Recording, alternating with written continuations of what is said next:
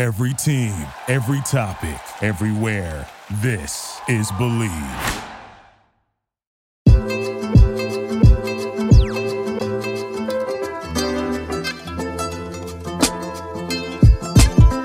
Hello and welcome everybody back to Talkin' Ball. I'm Pat Leonard from the New York Daily News here on the Believe Podcast Network.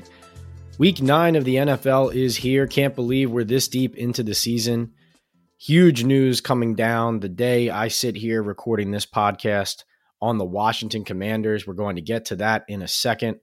Really quickly, though, excited that a couple sponsors have jumped on board starting here in officially episode 10, if you don't include our instant reaction to the Kadarius Toney trade. But Bet Online is on board. We're thrilled to have them. Remember to stand and stay here into the third segment and our final segment for Pat's picks and some of my favorite picks every week.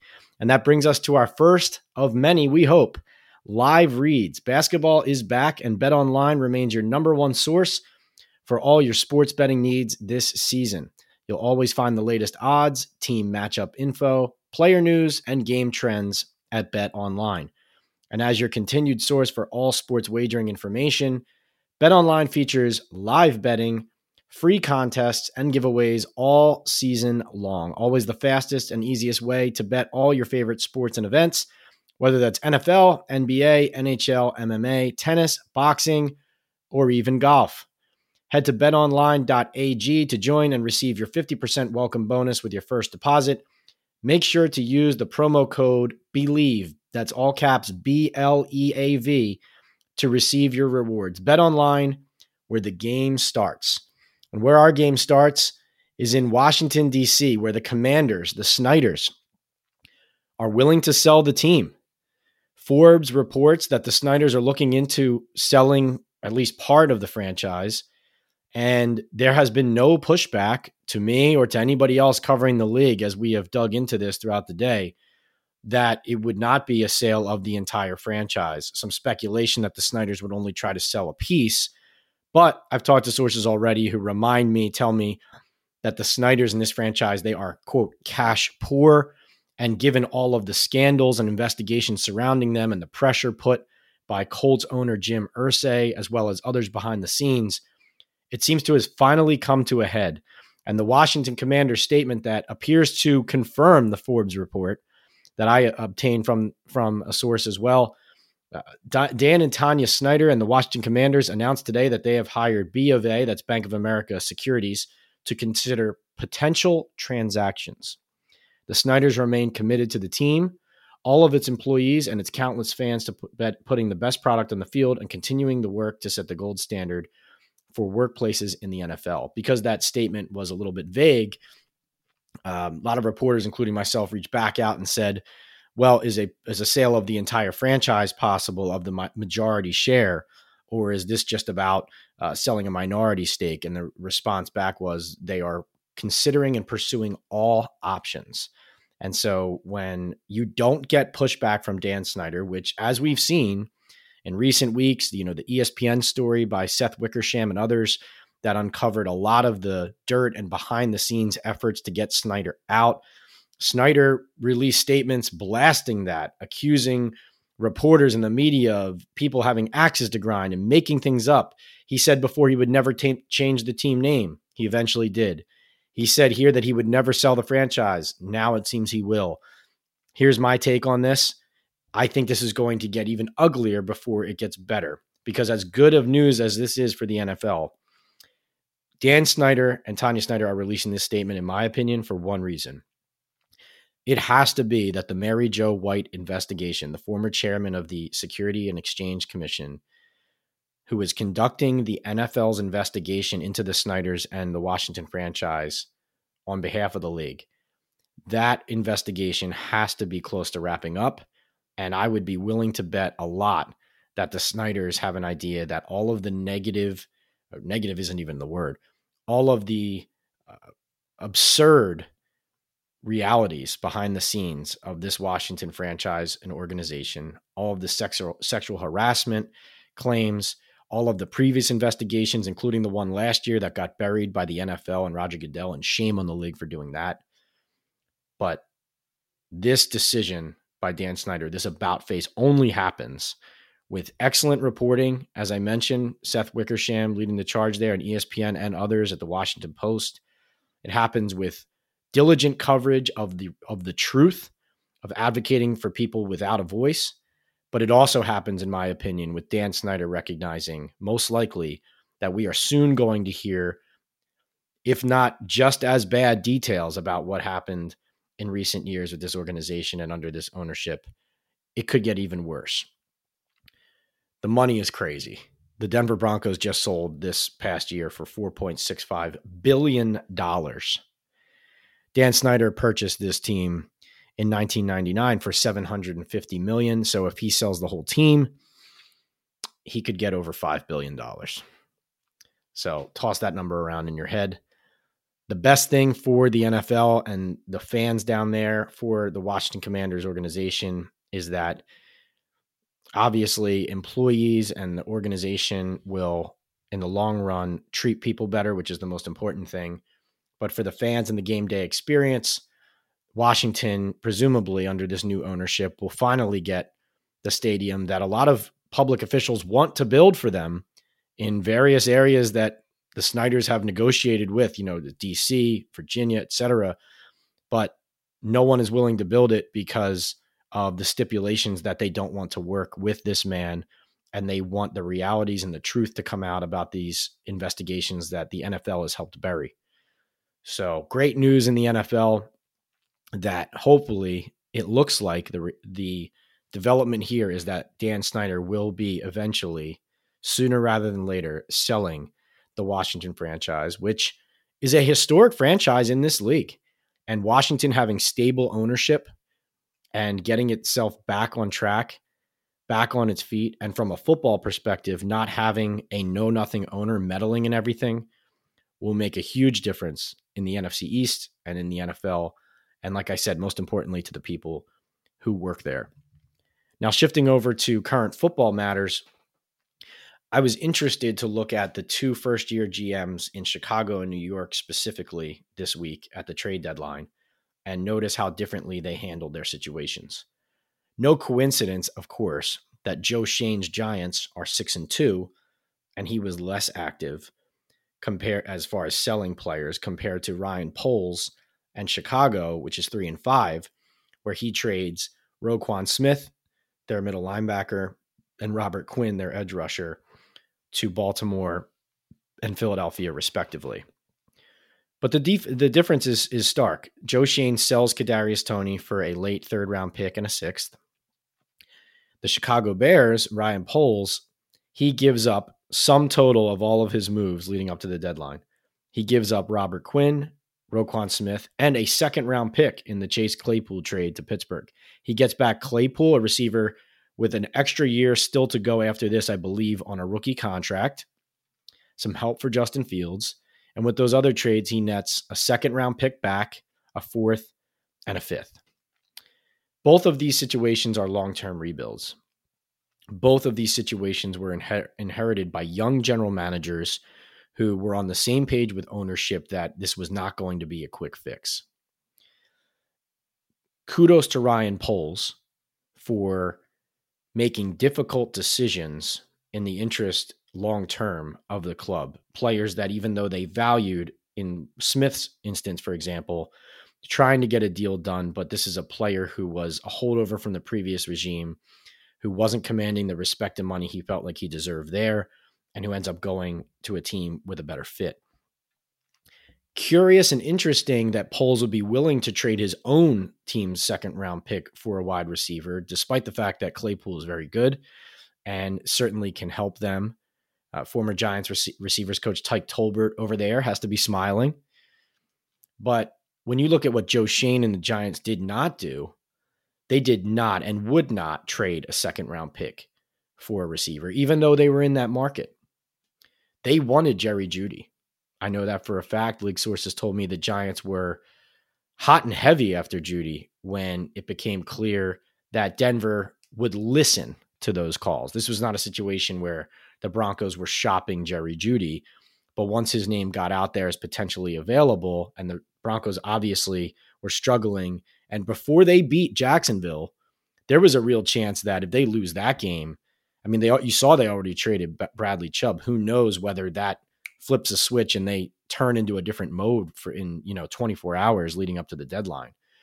But before the Broncos decided they weren't going to trade Jeudy, the Giants were among the, if not the most aggressive teams pursuing a player that Brian Daboll knew for a quick time, going back to his 1 year at offensive coordinator at Alabama when Jerry Jeudy was a freshman for the Crimson Tide. But the Giants and Joe Schoen were never going to spend that premier asset. And so it's an interesting look at how two teams in similar positions manage their deadline. The Giants, obviously at 6-2, would have been you would think, a stronger candidate to maybe add that extra round pick on to get the player, the receiver in a Claypool or a Jeudy to get it done and get Daniel Jones an extra weapon because suddenly they're in the playoff race. But I understand Shane's long-term view of this, and I think it's a reasonable one to take. From Daniel Jones's side of it, I think it's a difficult one probably to swallow because he's played very well, and here he is on a team where the first round pick they had from a year ago, they trade away. Now, listen, that was about a player who just was never going to fit here, but the idea of having some talent in the building that could come back and augment your offense, obviously that's out the window now. It's just about Kenny Golladay getting healthy, and that's it, waiting in the wings with Sterling Shepard down with the knee injury. So from a Daniel Jones perspective and a Giants competing this year perspective, it would be natural to look at it as the player or somebody and say, well, wait a second, are we really trying to win here if we're not going to get a guy? But remember that Joe Schoen inherited a salary cap situation that made it difficult for him to also, he had to shrink the pool of players he was examining and looking at because they only had $3 million in cap space going into the trade deadline. And that's for the remainder of the season. So as they make practice squad signings, as they elevate guys and they have to pay them more on those game days and game weeks, Shane actually admitted he might even have to make another restructure. And so it was not like the Giants could just, scan the NFL, scan the rosters of every team, write down their wish list and kind of go with unlimited assets. They could have gotten creative, and every team can get creative with the salary cap. But when you're looking at a long-term approach and being smart, I understand the approach. I do think it's interesting, though, that John Mara and Steve Tisch also felt comfortable about kind of standing pat. I mean, no doubt Joe Schoen was making efforts to land a player if the price was right, but we know from recent experience several times over that Giants ownership gets restless in situations like this. And especially this year when they're exceeding expectations with solid coaching the way they are, and their quarterback and their number one player in Saquon Barkley on offense playing well. I find it interesting that John Mara is okay staying put, though I think long-term it could be the right answer. The question is whether it's the right thing for the current quarterback. That'll be something to examine. Sticking on a little bit of Giants, but my personal experience in week 8 of the NFL, I just wanted to tell a quick telling story about my experience in Seattle. Geno Smith, pleasure to cover in New York when he was here, and a really genuine guy. And I just wanted to take you inside the experience of how Geno ended up saying his quote about appreciating Jerry Reese and Ben McAdoo. So when you're a beat writer or a columnist and you're covering one of these games, a lot of times, let's say you're there covering the Giants like I was, after the game, you file a quick running story to go online, then you head in the elevator, you go downstairs, and you head over to a Brian Daboll head coach press conference, and then you duck into the Giants locker room and talk to the players. That's pretty standard. If you have an extra writer there, like 2 or 3 writers on a staff, you might send one to the road locker room if there's a special storyline that's applicable that week to your local readership. But me being both a Giants beat writer and also a league-wide NFL columnist, and also always looking for a story that is unique to that week that I think is what would be the most interesting thing and the most unique thing to bring back to the readers and the people who are watching this game. What would people want to know about this game that you couldn't find out just from a standard presser or somebody who didn't know these players and these teams and walk in cold. And I thought that the answer to that was, even though time has passed, Geno Smith's mentality, if he were to win this game, I thought would have been very interesting to hear from him. And so I made the call myself with, the help of support from my editors, gauging and asking them, listen, what do you think? Is this worth it? Do you think readers would appreciate it? They said, go over to Seattle, and we think that's a good idea. Go see what it is. So I go to the Seahawks locker room, and typically there's no loud noises in the locker room because you're recording things on your phone or your recorder, or people have video cameras. The Seahawks were blasting music. I mean, it was deafeningly loud the whole time I was in there. But I walk in, and here's Geno Smith, who leads the league in completion percentage and, just took the upstart Seahawks to 5-3, just sitting there in his locker by himself, looking at some things on his phone, texting some people. And I go over to him and I say, hey, Geno. And I was about to reintroduce myself because I haven't seen him in person in a while. Obviously, you can communicate with guys here and there, but if you don't see them every day, they have plenty of personalities and faces to manage and remember. And so it's a lot. As I'm about to reintroduce myself, just to remind him, he looks up, sees my face. Before I can say anything, he goes, hey, Pat. And that was cool to see because, doing a story with him the spring after his one season with the Giants, I remember writing a story where I advocated this guy deserves a shot. He didn't get a fair shake here. And he was very open and honest with me. And I remembered that. And I think it speaks to him that he maintains those faces, those names, and, still appreciates that. Now, at the same time, as a reporter, in that case, I want to get a quote for myself and have it exclusively and have it sing in my story. And then everybody says, according to the Daily News. But Geno, he's trying to do the right thing in Seattle. And he was more than willing to help, but he didn't want to cross Seahawks PR. He didn't want to cross the Seattle writers. He wanted to do right by everybody who has been doing right by him in Seattle. And so he said, if they say it's okay, we can talk now. If not, I got to do it at the podium. Just be fair to everybody. So I reluctantly accept. Obviously, PR says it needs to happen at the podium. I do appreciate, though, the Seahawks PR working with me, Jeff Garza and everybody. It was great experience there. But so I end up in the Seahawks press conference, and now I'm completely skipping all Giants post-game availability. So now I'm kind of like putting all my eggs in one basket, not knowing if it's really going to pay off because I've missed Brian Daboll's press conference and I'm not in the Giants locker room at the moment that these guys are talking, Saquon, Nick Gates, Daniel Jones. So I'm thinking, okay, I have to phrase my question well. I have to be direct and honest with Geno, and whatever he says, he says. So Pete Carroll talks. He's funny and interesting. Then Geno Smith comes up to the podium with DK Metcalf and Tyler Lockett, and they do a press conference together. Very interesting situation to see. You don't see that often. Obviously, the players get along very well. I let the local Seattle beat writers, of course, conduct the press conference because that's just what you do. You don't jump in and ask a national question over top of people who've been covering this guy every day. That's not what you do. And so the press conference goes for 6, 7, 8, 9 minutes.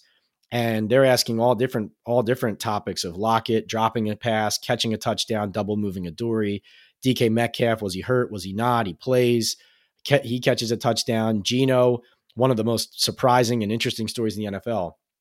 And at one point, about 8.5, 9 minutes in, I decide it's time to ask my question. So a woman and I both try to ask our question at the same time. We kind of stop, look at each other. I say, no, you go first. So she asks her question.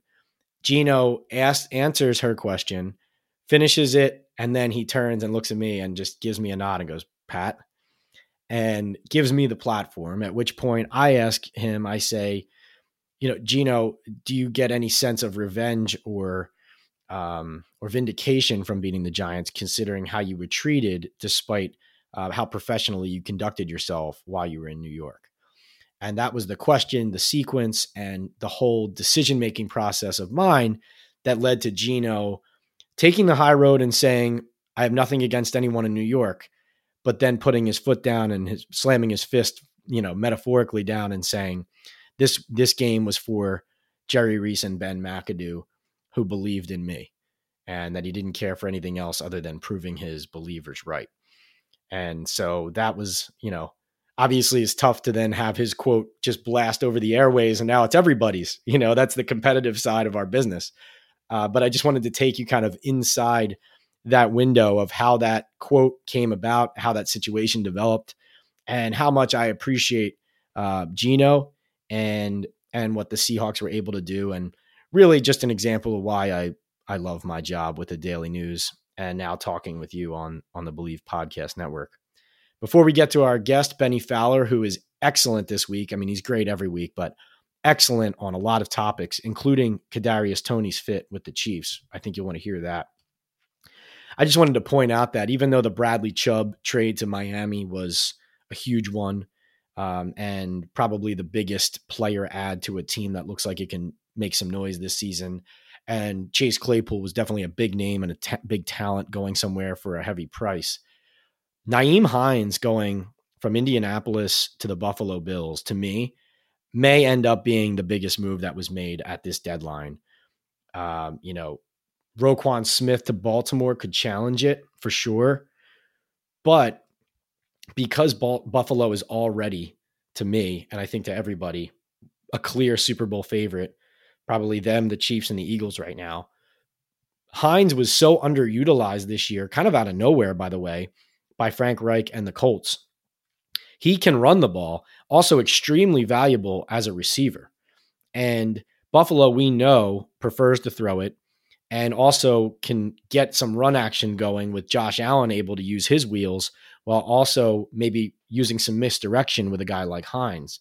Giving up Zach Moss in that trade going back with a pick shows you that they're kind of all in on this pass-heavy approach, but with a dynamic run and pass threat in Hines, they can catch teams off guard and expose matchups against linebackers that Hines is going to win 10 out of 10 times. He's going to be on the field a lot for them. I don't think there's a player right now coming out of that day and that deadline day where I look and I say, I don't think there's anyone who benefits more as a player. And I think because we know the Bills are going to be playing deep into the playoffs and likely at least be in the AFC Championship, if not represent the AFC in the Super Bowl, I think the Nyheim Hines deal is the one to watch above all among everything we saw at this busy deadline. But that's all for me solo, because we're going to head over to our next segment with Super Bowl 50 champ Bennie Fowler and download on all things trade deadline, Washington, Kadarius Toney and the Chiefs, teams that are surprising, teams that are disappointing, Tom Brady and the Bucs, can they keep it together and get something going? You don't want to miss it next on Talking Ball with Pat Leonard.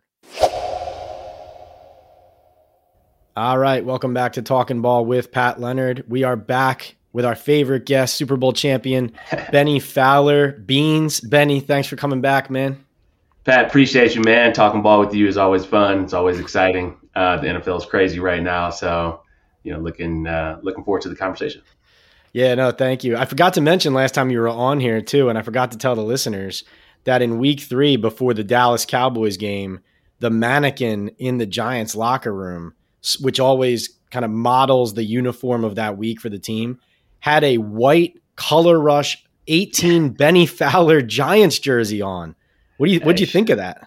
Shout out to the Giants. Shout out to you for taking that picture. I actually called Saquon and Shep after that to see if it was, are you guys trying to bring me back?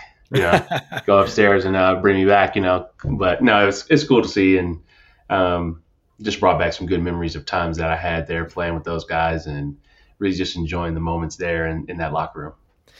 Yeah, no, that was cool to see. Miss you in there.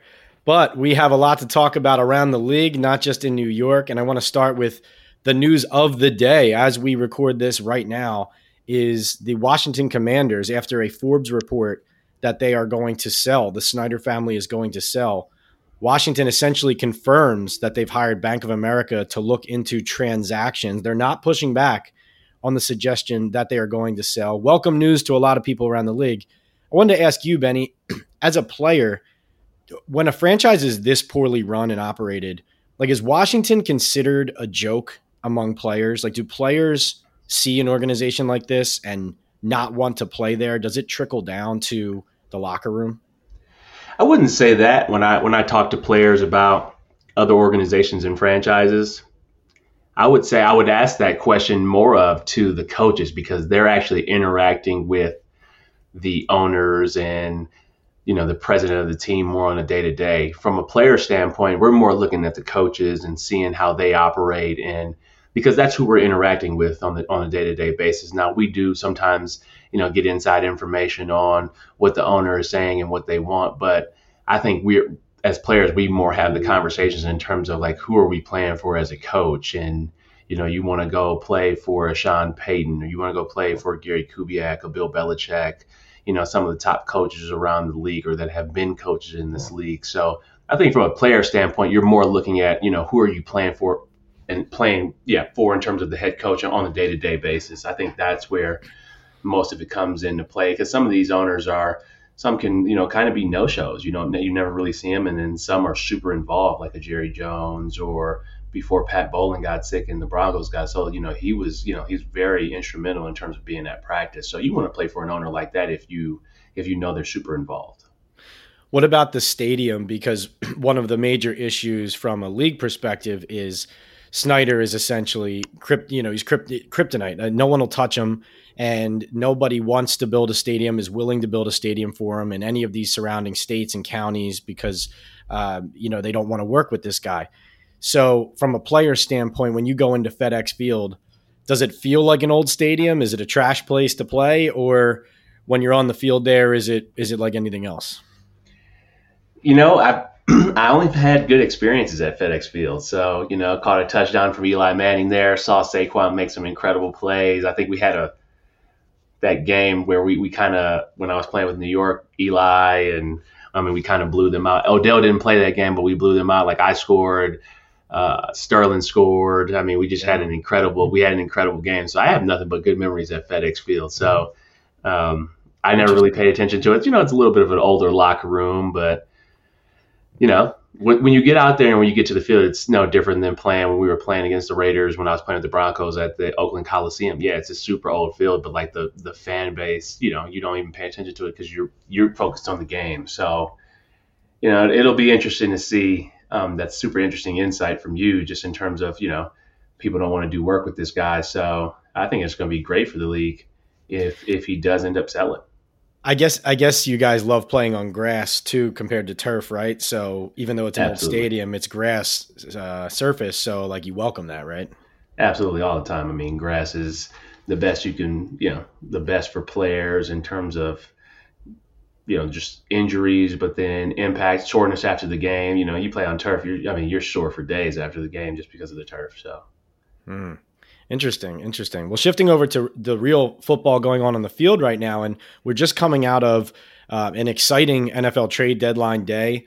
10 trades made on this day, which is double the most since 2012. I think 5 in 2017 was the most prior to that in that span. So a crazy amount of deals made here, Benny. And I wanted to run down a few to you and get your opinion on which one you think is most impactful for a team from here on out the rest of this season, and then maybe some of the elements of the other deals that you either find interesting or you think might make a difference.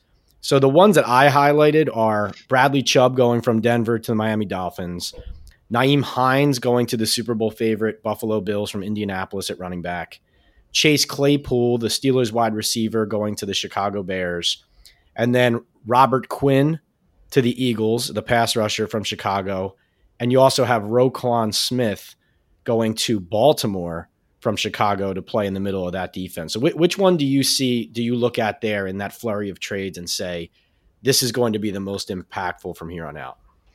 Man, to be honest, all of those trades, I think the Dolphins, what they're doing, especially after, getting off to a really good start, it shows their locker room that they're all in. When you get a pass rusher like, Chubb, and you add that to your team I think he has more sacks than anybody on their team. I think their leader on their team has like 3.5. He has 5.5. So when you add a player like that, he's a game wrecker. He's a first round pick for a reason. Miami always has that great weather late down in the season, so he can keep the body fresh. So I think that's an impactful trade. I like the Roquan Smith trade just to Baltimore. He fits their culture. He's a great middle linebacker, great tackler.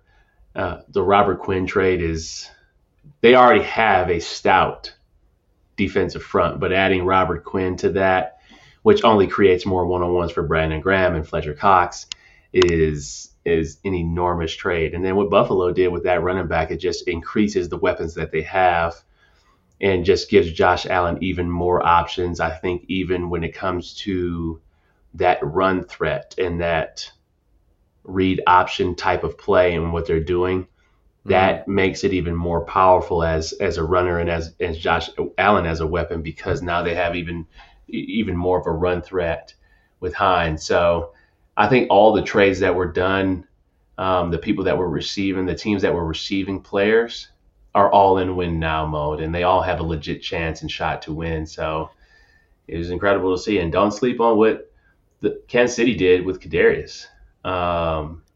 That just becomes that becomes a crazy weapon for them. Even if he's only on the field for 10 plays a game, like Andy Reid and what he will be able to do with that type of weapon is pretty interesting. You're going to be hosting this podcast soon, because that was my next question was, will he make a difference there? Will Kadarius, with a change of scenery, can a player like that figure it out? Snap of fingers and, oh, wait, right system, new environment, fresh start. And can it all click that quickly for a guy?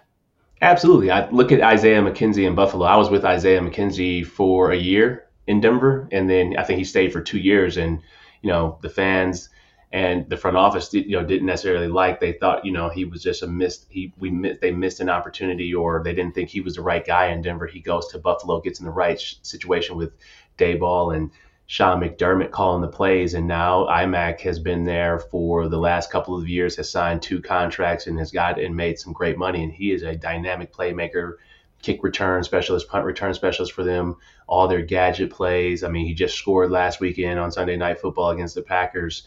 So a change of scenery can always do something great. Ryan Tannehill being the quarterback for the Dolphins, in a prove-it situation, goes to Tennessee and then gets a $100 million contract. So you see it all the time in terms of a change of scenery with players. Stephon Diggs, no different. He was already a dynamic player in Minnesota, but he goes to Buffalo, and then he's now considered the best receiver in the game, and his stats are showing it. So, yeah, I think it could be a great change of scenery for Kadarius. I don't know him personally, but hey, it could be. That's an interesting perspective. Was Isaiah always a hard worker? And the reason I asked that is because Kadarius definitely profiles as a guy who needs to figure out a little bit of the process that you were so good at, not only doing yourself, but imparting to young guys of, here's how you be a pro. Here's how you function every day. Here's how you conduct yourself at practice. Here are the habits you need to make part of your daily routine. Because I wonder if Andy Reid and the Chiefs will feel like they need to give him a mentor and really invest that way directly in kind of holding a guy's hand, so to speak, or, is this the NFL and you either have to figure that part out yourself or you'll just drown? I think IMAC was always a hard worker. I just think it was just the times and the situation, which is super important to a player. I was listening to the radio the other day, and, they were talking about Bradley Chubb's career here. And then they were giving a lot of flack to John Elway for not drafting Josh Allen instead of drafting Bradley Chubb. Like, hindsight is 2020. Like, yeah, look at Josh Allen now. But with the leadership and where the organization was at the time, Josh Allen wouldn't have worked out in Denver either. Like, you can't just say that now because he's thrown 50 touchdowns. What about the coaches who were there? They weren't fit. And they were talking about how Paxton Lynch was a bust or anything, but like, Paxton Lynch had first round grades from like 30 teams. What about the leadership? Nobody wants to blame the leadership. They want to blame the player. So with Kadarius, I think there might be a mindset shift that now he goes to a team who is like Super Bowl or bust. That can change your perspective as well. Like, that you're not like, he has to fit in there, like right into the team. He's no longer considered a first round pick in Kansas City. He's considered like, yeah, you're a piece like that's going to help us win a championship. Like, we won't coddle you. We don't care like about your status or anything like that. Like, we traded for you because we're trying to win a Super Bowl. So like, you fit in or you don't. Like, and they can win with him and they can win without him. So it's a different place when you're when you're coaching like that.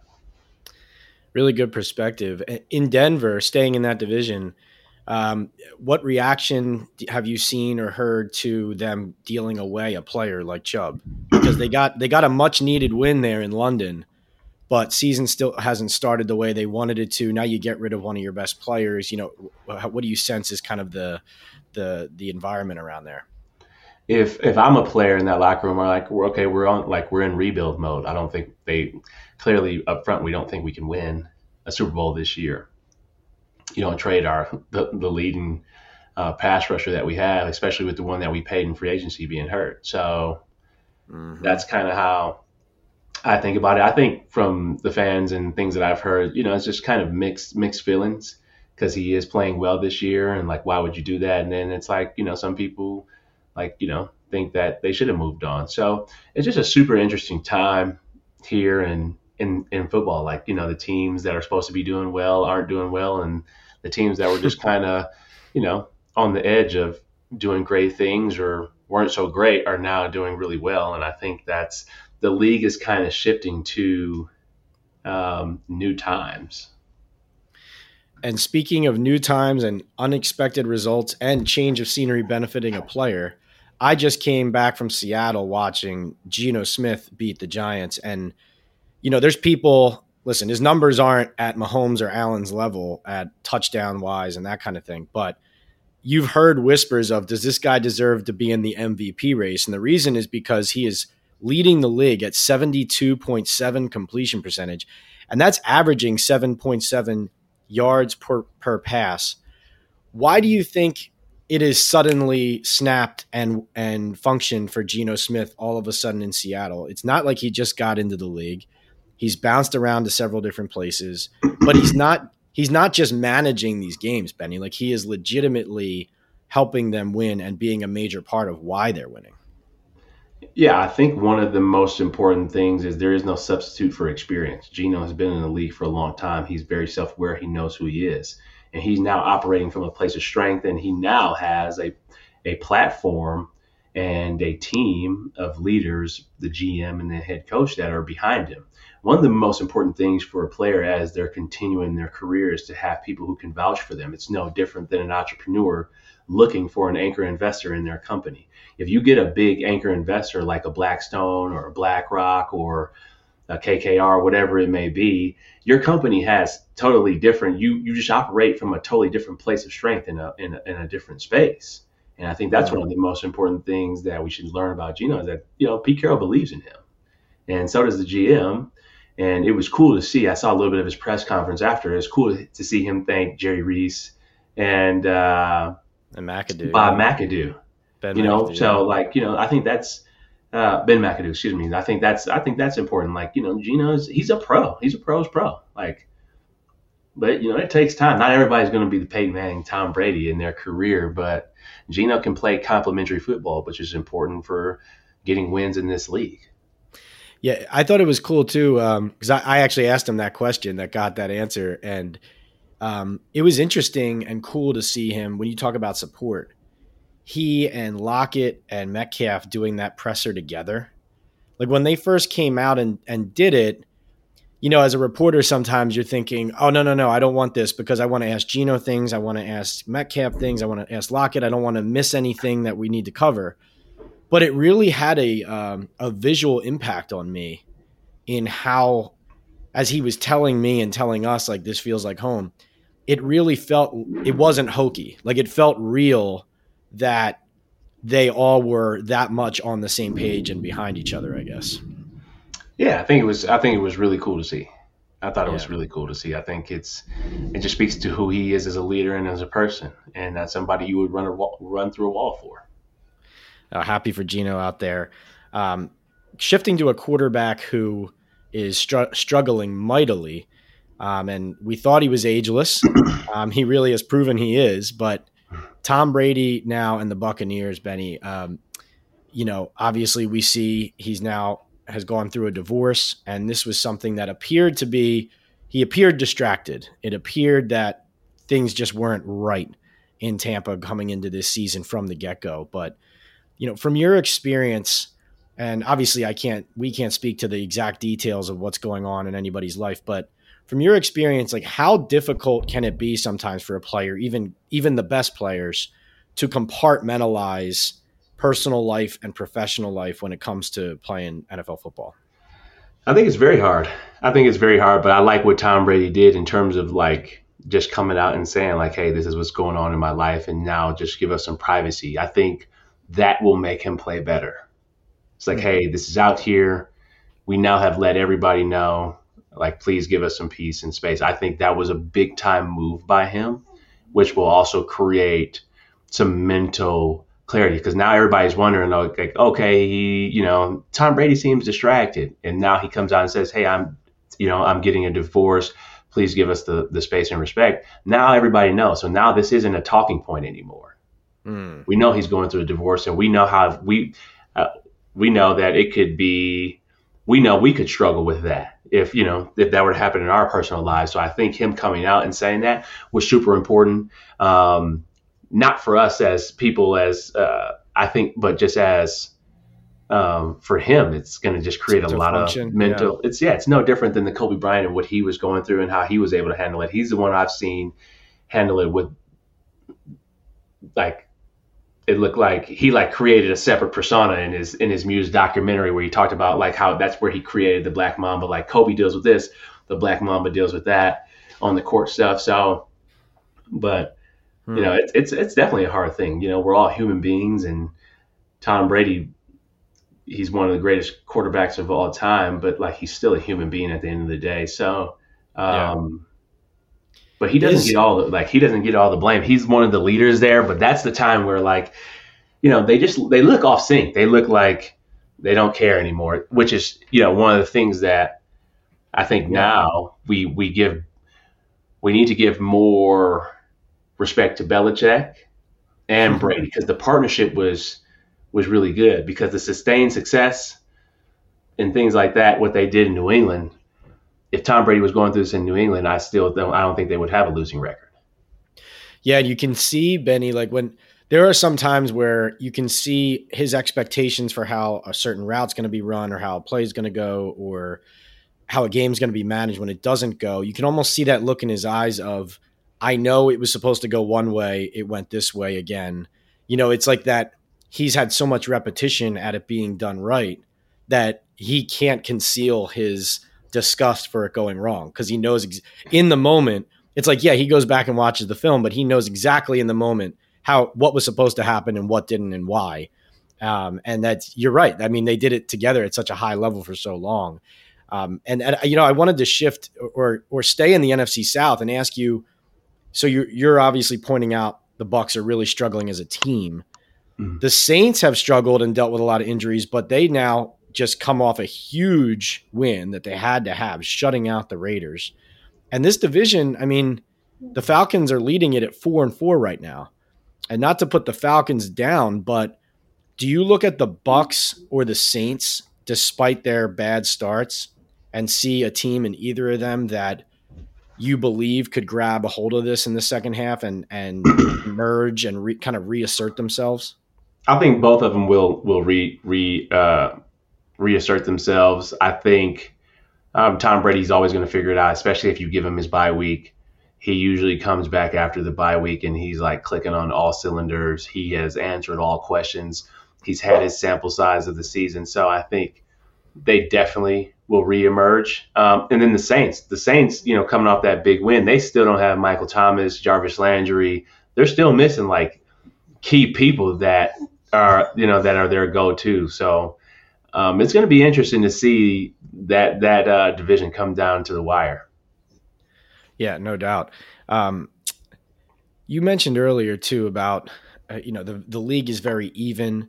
There's a lot of parity in the league right now, and even though we still have a half season to play, Benny, I look at this and I feel like I'm seeing the Bills, the Chiefs, the Eagles, and everybody else. And other than maybe the 49ers in my mind, I'm not sure I'm willing to say that any other team outside of those four could win the Super Bowl. Do you agree with me or disagree with me there? I would say like there are 16 teams right now all in it. just because you can, with what we saw with Cincinnati last year, all you need is a team to catch that lightning in a bottle. I mean, you even think about the Giants right now. You think about the Ravens right now. Like, these are teams that can go on runs and win multiple games in a row. I won't even put the Packers out of it. Once they figure it out, it's crazy that they didn't make any moves at the deadline, but like, it's still Aaron Rodgers at the end of the day. And then you think about Tom Brady at the end of the day. Like, Tom Brady can easily reel off 8 straight, and they cannot lose a game for the rest of the season with the way he plays and how he conducts himself and who he is as a person. So, I think there's multiple teams, because it's just so hard. Like, Buffalo looks unbeatable right now, but I've been a number 1 seed, or been on a team with a number 1 seed where we had 14 Pro Bowlers my rookie year. In Denver, we had home field advantage, we had everything, and we lost to Indianapolis in the divisional. So, like, we didn't think we were going to lose to them. We blew them out the first game of the season. Like, I think we beat them like 35-14. Wow. We go on a run. We go 12-4. We got home field advantage. We're looking to the Patriots the following week, and we get beat at home. So that's why the NFL is the best. And you have these quarterbacks now. I think we're probably going to get ready to talk about. We have these quarterbacks who can now run and who are dual threats. Like, this is becoming a dual threat league, and it's going to be hard for the league to catch on because there's still only 11 players out there. So. Yeah, like I said, man, you're the host now. I mean, come on, these transitions are so good. No, so that's actually a story I'm working on right now is, a lot of teams, and it's not a lot of the better teams. So you have the Eagles, the Giants, the Buffalo Bills. The Falcons are only 4-4, but they're leading their division. They have a quarterback with wheels and Mariota. Even the Chicago Bears have kind of dug themselves out and become like a respectable team using a quarterback with his legs. Lamar Jackson obviously set the tone on this, et cetera, et cetera. But Benny, we've seen running quarterbacks before. Why are defenses not able to handle this run-heavy attack that includes the quarterback so often now in the modern NFL? I think it's the play calling now. I think it's the play calling plus the athlete plus the arm. You got the Lamar Jacksons, you have the Daniel Jones, you have the Josh Allens of the world who can run and who can make the right decision. And I think that's totally different. Now the play calling isn't just, hey, like, we're doing a QB draw. No, we have this RPO with a Saquon in the backfield, or a J.K. Dobbins in the backfield, along with Lamar Jackson's legs, along with a Slayton on the outside in New York, or some of the receivers that they have in Baltimore. It's just, now it's not turned into college because the play calling is still very, very specific, and it's still, the play calling is still unique in the professional game. It's not college, you're saying? It's not. No, it's oversimplifying to say like that's a college scheme coming to the NFL.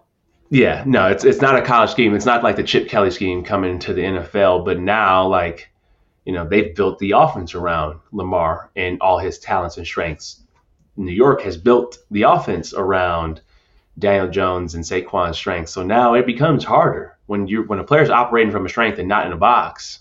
The player can be super successful. Like, are defenses smaller, do you think, or is that like when you look at the linebackers and the guys trying to take on these runners on the second level, do you see smaller athletes trying to bring down, these big, guy like Josh Allen or even Lamar now has put on some muscle? Is it more difficult even for them to just make these tackles because schemes had to defend the pass when the NFL opened it up, and now they're bringing it back down into the box, and they're not as effective there? These offenses are just creating so much space. There's so much misdirection. There's so much movement. It just becomes harder. That's why when you're Baltimore, you make a trade for a Roquan Smith, somebody who can go sideline and sideline and make those plays. It's huge. Great point. That's why you make a trade for a Robert Quinn if you're going to play the Giants later on in the year, because you need somebody to be able to rush the passer and then make those plays. Benny, you just that everything just clicked. I'm actually taking notes to make sure I remember that for when I'm actually writing this story, because actually I was talking to some executives about the Roquan Smith, and like you said earlier, great fit for team and player, but you don't often see middle linebacker, inside linebacker. You don't see teams spending huge assets on that position as much in the modern NFL because it's considered more replaceable than it used to be. But you point out a great thing here to me that's kind of light bulb going off for me is that's a trade with Baltimore saying, no. We see where the NFL has gone this season, and we need to catch right back up on defense. Yeah, they're going to need that in the AFC and potentially who they're going to play. If you play a Buffalo later on in the season, you're going to need a middle linebacker to be able to make that play. So if you're playing at Kansas City later on in the season, you're going to need that type of middle linebacker. Benny, you always make us smarter. Thank you so much again for joining us. We're here going into week 9 of the NFL season. Before you know it, I'm going to be in Dallas on Thanksgiving Day covering Giants Cowboys with playoff implications. Who would have thunk it? Let's go. Let's go. Love to be on it, man. Thank you for having me. I appreciate it always. You got it. Talk to you soon. All right. Welcome back to Talking Ball with Pat Leonard. Let's get over to Pat's picks for week 9 of the NFL season. Turned in a tough record last week, 5-10, but still atop the daily news rankings at 500 exactly so far this season, basically 61, 61-1 record. Every Friday, I post my full picks on my Instagram page at PL on NFL.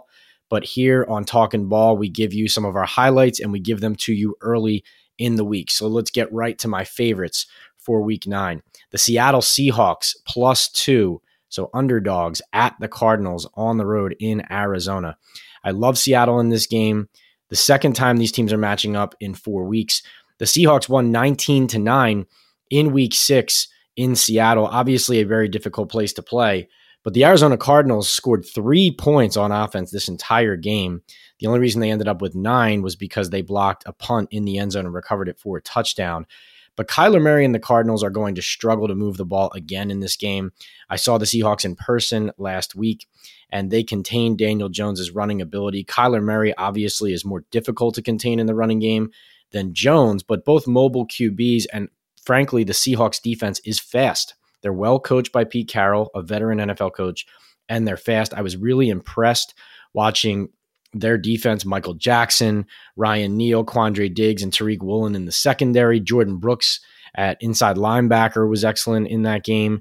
And Uchenna Nwosu, and even the veteran, Bruce Irvin, was extremely disruptive throughout the game against the Giants. I think the Seahawks are playing too well right now to be underdogs in this game, even on the road. The Cardinals, frankly, just don't strike any fear to me into a team in the Seahawks, or really one of the hotter ones in the NFL. So give me Seattle there. Love that pick. Jaguars +1.5 point underdogs against the Raiders at home in Jacksonville. Now, the Jags are 2-6 against the spread. The Raiders, though, are 2-5 against the spread and coming off a shutout loss on the road in New Orleans. Not a lot of mojo going on with the Raiders. One of my big preseason picks. Obviously, a lot of egg on my face there, but I'm done picking and supporting the Raiders until they show me something. And it's very difficult in this year's NFL to get shut out. I mean, parity has never been greater. Any team seemingly can win a game every week, and the Raiders seem to be consistently disappointing so far. They need to turn it around fast. And frankly, the Jacksonville Jaguars, they have shown that they don't know how to close and finish games and win. And so that's why they've lost 5 in a row. But when you look at the Denver game, you look at the Giants game, you look at a lot of these games, they're moving the ball very well in chunks for a lot of these games.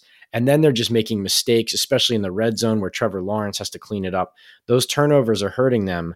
But I watch their games, and I've watched enough of the Jacksonville Jaguars to know that they play well enough, consistently enough through early parts of their games, that the Raiders, a team that just hasn't been able to put a full one together really yet almost all season, is going to struggle. And I think because the Raiders haven't shown that they know how to win, I think Jacksonville is actually going to get off the schneid here, get a victory, and snap its losing streak. The Titans +12.5 at the Chiefs. I like this game if you're playing with some house money and Ryan Tannehill's status is still up in the air. This line is this big, because the bettors are waiting to see if Ryan Tannehill, the starting quarterback, he missed last week's win over the Texans with an ankle injury and an illness. Mike Vrabel has not clarified yet early in the week what his status is for this game in Kansas City. But you can tell that this line is based on the bettors expecting and at this moment feeling like Malik Willis, the rookie, is going to make his second start. That's all you can believe right now because there's no other information. So if you have some house money to play around with, I would sprinkle on this line now, early in the week, before Tannehill's status maybe improves and it changes. And then it's going to look a little bit more reasonable and probably be more difficult to put some money on the Titans. So sprinkle it with some house money if you have it. If you don't, stay away, wait and see. Falcons plus 3.5 against the Chargers in Atlanta. This might be my pick of the week. I haven't decided what my best bet is, but this might be my best bet because, listen, the Chargers are coming off a bye, but their defense just isn't good enough. Their run defense isn't any good. They give up 27 points a game, which is the second most points per game allowed by a defense this season. The only team worse is the Detroit Lions. And the Chargers, I mentioned earlier that the Seahawks are fast on defense, and they impress me, and they're actually getting better every week. Brandon Staley and the Chargers defense still haven't demonstrated to me that they have a consistent plan to stop the run and to keep points off the board. It's just really that simple. And so until they can prove they can stop the run and consistently prevent touchdowns, I'm not going to pick them on the road to cover, let alone a 3.5 point spread against a Falcons team that is leading the NFC South at 4-4 and relies heavily on its run game with Marcus Mariota at quarterback to get it done. There's nothing that tells me that the Chargers are going to just snuff out the Falcons and stop the ball, stop their momentum. And I think the Falcons are going to have the ball a lot in this game, regardless of whether they score a lot early. And I just think it's impossible for me to look at this and take the Chargers. Yes, the Falcons allowed 25.6 points a game, but you saw against the Panthers. I mean, they were giving up points, but they were scoring too. I don't see them losing big here, even though Justin Herbert is a talent. The Chargers just haven't shown it to me yet. And then another one I like, though I'm not sure if I'm not necessarily telling you go bet this one right now, but the Dolphins are 5-point favorites right now against the Bears in Chicago. And I understand the Bears, the team might react a certain way to having Robert Quinn traded out, to having Roquan Smith traded out. But one thing I like about the Bears, and there's a lot of things to like about what they've done, even though obviously, you don't expect them to be a playoff team. But in the year one of a rebuild, they've traded away two of their better players. But they play really hard for Matt Eberflus. When the other team's offense is on the field, the Bears defense makes them feel them. I watch a lot of games. I watch all these games every week. I go back, watch the film. I'm at every Giants game. And the Bears are the team that I have so far seen that hits the hardest most frequently, that makes people pay for staying in bounds instead of stepping out. I think I really like what I see as far as players being invested in what Matt Eberflus, the defensive head coach coming from Indianapolis, is trying to teach them and get them to buy into as far as attitude and effort. And so the Dolphins have a lot of skill. They're very good. They add Bradley Chubb. They add Jeff Wilson. You have to like all that at the trade deadline. But as much as they went into Detroit and scored a bunch of points and beat the Lions, they only beat Detroit by 4. I mean, the Bears are way better than the Lions and way tougher to play than the Lions. And the Dolphins only beat the Lions on the road by 4 points. So I look at the Bears, I see them adding Chase Claypool. I see Justin Fields, playing some exciting football, even though it's up and down. And also that run element that they've now committed to more with Fields. Yes, they're coming off a tough loss to Dallas, but Dallas has a very fast, very good defense. The Dolphins have some good players on defense, but they could give up some points too. I think that the Bears cover here. Again, it's not as strong of a recommendation for me, I think, as the Atlanta game, the Jaguars game, or the Seahawks against the Cardinals. But I'm going to end up picking the Bears to cover this 5-point spread. Wouldn't be surprised if that line shrinks a little bit as the week goes on. And then finally, this is a look but don't touch. I just wanted to bring it up because it opened my eyes. The Bills are 13-point favorites at the Jets. Jets fans have to be looking at this line and thinking, we were so excited about this season and how it started and about a lot of our team. Of course, the injuries have really hurt them, but Zach Wilson's inability to play NFL football at the quarterback position stands out to you when you see a line like this, because the Jets' defense is pretty good. It seems like the players are rallying around Robert Saleh and this team, and it seems like there's a lot about them, even at the skill positions, that could compete at least more than a 13-point line at home. Obviously, the Bills are the best team in the NFL. There's no reason they shouldn't be favored by significant points. But just looking at that, if you're a Jets fan, it makes you shake your head at just the disparity at the most important position on the field, which is, everybody knows the reason that line is what it is. All these lines, by the way, presented and taken from Bet Online, our sponsor here now. Thank you so much to Bet Online for jumping in and joining up. We're thrilled to have you. And as I always say every week, please go to Apple Podcasts, Spotify, my YouTube page, the Believe YouTube page. Subscribe, like, review. Every piece of feedback and support helps. So we always appreciate our listeners, our viewers. Thanks for joining us here in week 9 of the NFL season. We will see you next time on Talking Ball.